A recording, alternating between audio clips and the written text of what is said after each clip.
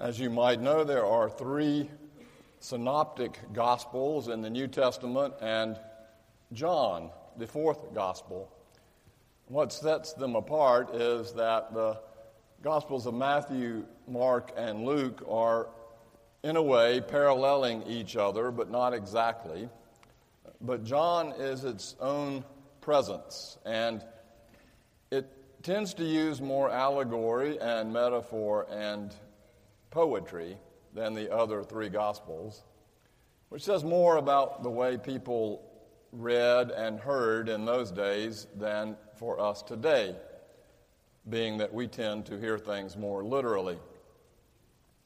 May God open up to us an understanding of this word as it comes to us from the first chapter of the Gospel of John, verses 29 through 39. I'm reading from the translation known as the Message. The very next day, John saw Jesus coming toward him and yelled out, "Here he is, God's Passover lamb. He forgives the sins of the world. This is the man I've been talking about, the one who comes after me but is really ahead of me. I knew nothing about who he was, only this, that my task has been to get Israel ready to recognize him as the God revealer. That is why I came here, baptizing with water, giving you a good bath and scrubbing sins from your life, so you can get a fresh start with God." John clinched his witness with this: "I watched the Spirit, like a dove, flying down out of the sky, making himself at home in him. I repeat, I know nothing about him except this: the one who authorized me to baptize with water told me, 'The one on whom you see the Spirit come down and stay, this one will baptize with the Holy Spirit.' That's exactly what I saw happen. And I'm telling you, there's no question about it. This is the Son of God." The next day, John was back at his post with two disciples who were watching. He looked up and saw Jesus walking nearby and said, "Here he is, God's Passover lamb." The two disciples heard him and went after Jesus. Jesus looked over his shoulder and said to them, "What are you looking for?" And they said, "Rabbi," which means teacher, "where are you staying?"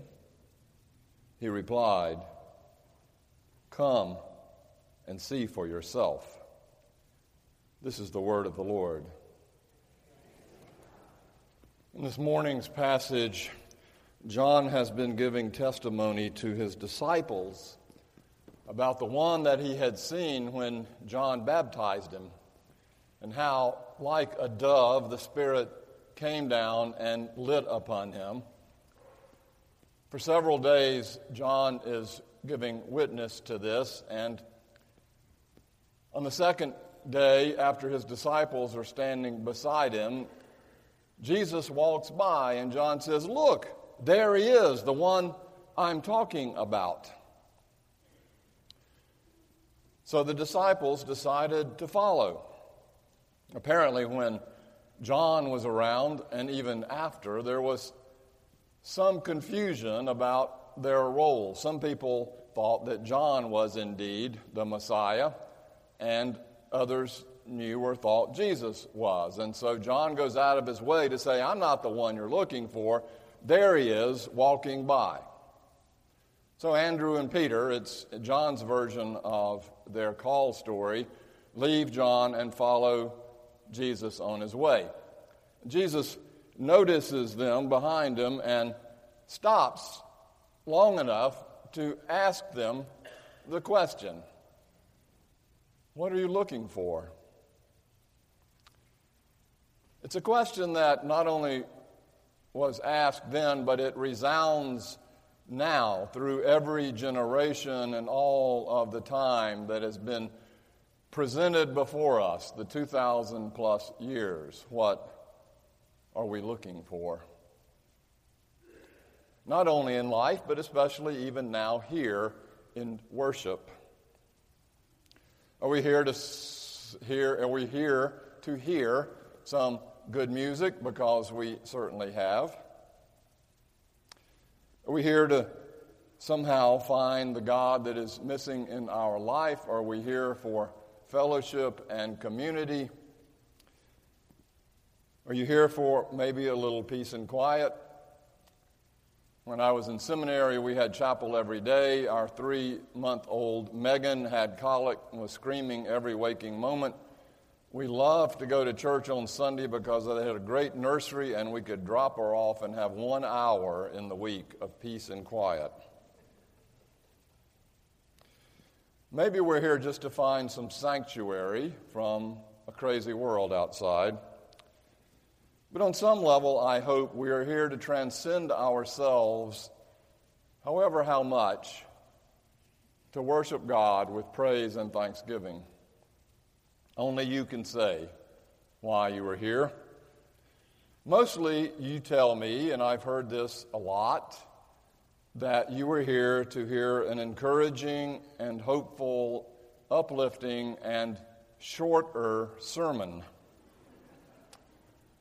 And that's a good thing. But I can tell you this, if it's that you are here just to have your present understanding of life and truth and God confirmed,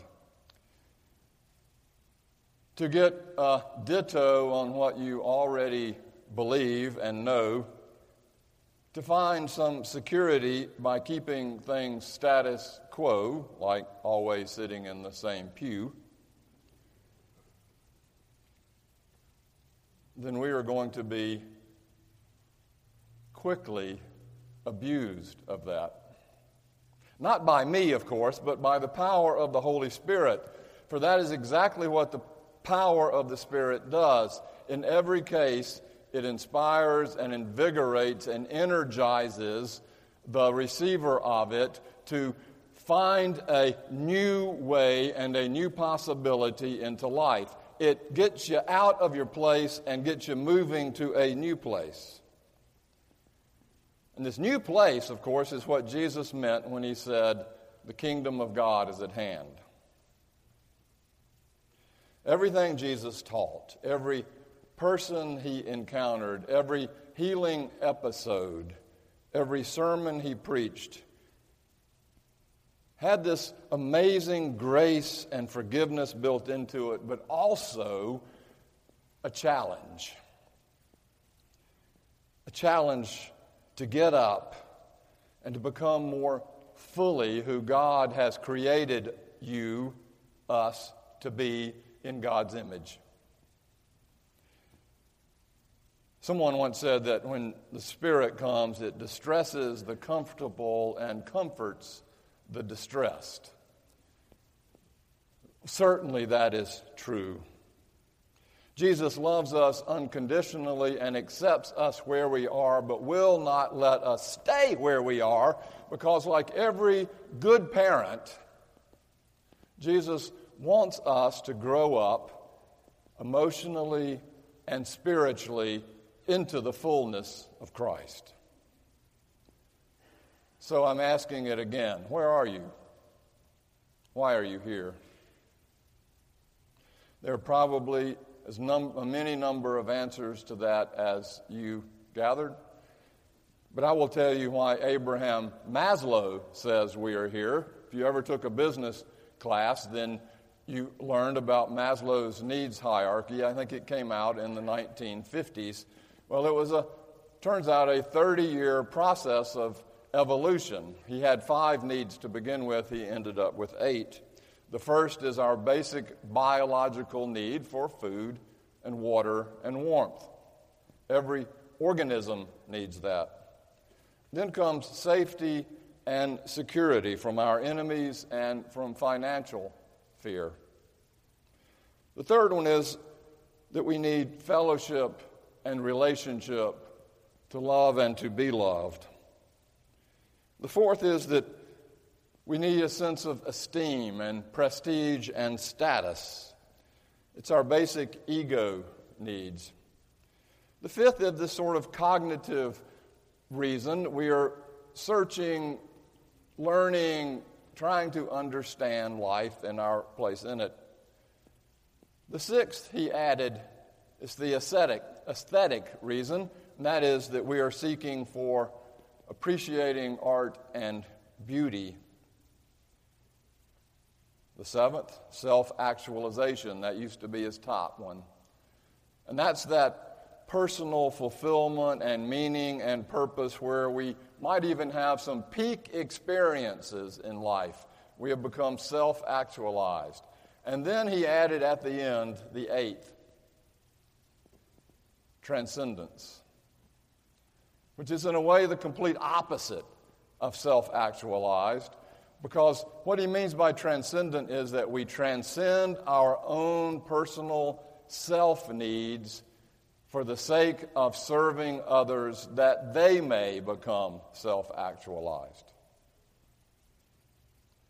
As I looked at Maslow's needs hierarchy, I found it interesting how our understanding of God and our needs for God track those needs in the hierarchy. Remember Jesus being tempted in the wilderness by the devil? The first temptation was, you can turn these stones into bread. He'd been fasting for a long time. First need and hierarchical need, food and water. Jesus responded, man does not live by bread alone. The second temptation was power from the top of the temple where all the people would worship him. It met his esteem and status needs, and Jesus said no to it too. And the third, complete self-actualization. He could have all the kingdoms in the world that he could now manage and control, for he was the king, the new king, the Messiah king. And Jesus turned that down too, because you see, what he knew his purpose and destiny to be was to transcend all of that through faith in God and a completely self-giving life that ended up on the cross, simply so that we may become our true selves. Don't you find it interesting that the God that we have, or at least that we think we have, is sort of limited by the God that we think God is? Think about how small that God is then compared to God's transcendent, infinite, mysterious, holy other. We want God to be a God who gives food and water. That's about how big God becomes for us. And I'm not saying there's not a need for that. There is. We want a Domino's delivery God. We have an appreciation for art and beauty, yes. So God becomes the God of the sunsets and the sun-ups. An unbelievable aura of beauty and wonder, yet that's still limited by the intense infinity of God. We want a God that helps us become self-actualized, and so God becomes our therapist, hopefully curing our neuroses and psychoses, and so we can become more truly ourselves. And Jesus every time was that in some way, on some level. Sometimes he would choose to meet the lower needs of food and health and esteem and acceptance. Oh gosh, the acceptance that Jesus met. He would provide for our cognition needs through his teaching and his preaching, but he came to us ultimately on the highest level of all, and that is a level of transcendence, as I said, selfless servanthood. He became like us, as somebody said, so we could become like him. God is way too small for us. Maslow said that about 2% of the population actually makes it to the self-actualization level. How many make it to the transcendent level? Gandhi on some level, Martin Luther King, some a little bit. Jesus fully, we say. If that is the case, then think how large Jesus, God, was. We may hover way down on the hierarchical chart, but even still we're able to see it. That spirit that descends and rests on someone. When I was in Atlanta a while back, Bishop Tutu was there getting some health needs met as well as taking some courses at Emory. And so he would teach and preach around town. And in every single case, whenever Bishop Tutu walked into the room, the whole energy and spirit of the room was lifted up to close to his level, and we all saw it. We were all mesmerized by his incredible spiritual presence. We can see it, which is exactly what John was pointing out with Jesus, and what the disciples saw as well as they began to follow him. In Jesus' presence, we're transformed. Now, this may be too simplistic, but I think that the world is basically, sorry for the stereotype, basically categorized or polarized by one end of the spectrum who believe that they have seen it all, that they know everything there is to know, that they haven't changed their mind on anything in 40 years, not politically, not religiously, that they are in this bubble of sameness, and they seek out confirmation of that sameness on the internet and through the television stations that we watch and through the people that we interact with. I've seen it all. And on the other end of that spectrum are those who say, sorry for the English, you ain't seen nothing yet. Which is a completely different worldview of being a look out into the future, saying, I don't know what's going to happen, but I do know this, that somehow God and God's Spirit is in the middle of it, and when it comes to us understanding what's possible, we ain't seen nothing yet. There's a psychological name for this, I've seen everything. It's called end-of-life bias. That makes us think that whatever stage of life we are in and whatever we know, we finally found the answers to things without imagining the possibility that 10 years from now we might have our minds changed. When I graduated from college, I was walking around like a peacock with his feathers out, thinking I had finally arrived and knew it all. And I was telling my grandfather this, who sat with the most gentle smile on his face, and now looking back, what he was thinking was, you ain't seen nothing yet. Certainly, we've not seen it all.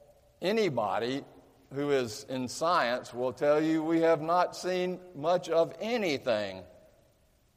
This morning, I want to make the case that the most spiritually and emotionally healthy place for us, the most mature place for us, is to be on that we ain't seen nothing yet continuum. That what we are really looking for in following Jesus is not just to be loved and accepted, but also to be transformed and changed.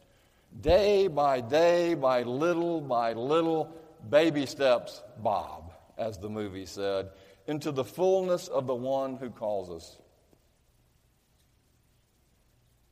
It's risky, it's challenging, but it's not as risky as withering and dying in place.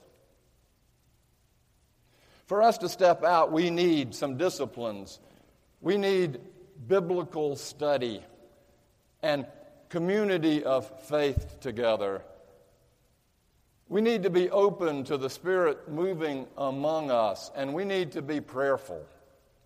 Standing on that, we are then enabled to be able to step out into the future with new energy and courage, without which we're scared to death. There is no growth without challenge, as every good parent knows, and every good parent will not let their kids stay in the same place. It's true biologically, it's true evolutionally, it's true psychologically, it's true emotionally, it's true spiritually. Adam and Eve were expelled from the garden, you see, not just because they disobeyed God, because God knew that if they'd stayed in that Eden-like environment, they never would have grown. And Abraham is called to leave his father's house with Sarah to the land that I will show you. That's all he gets.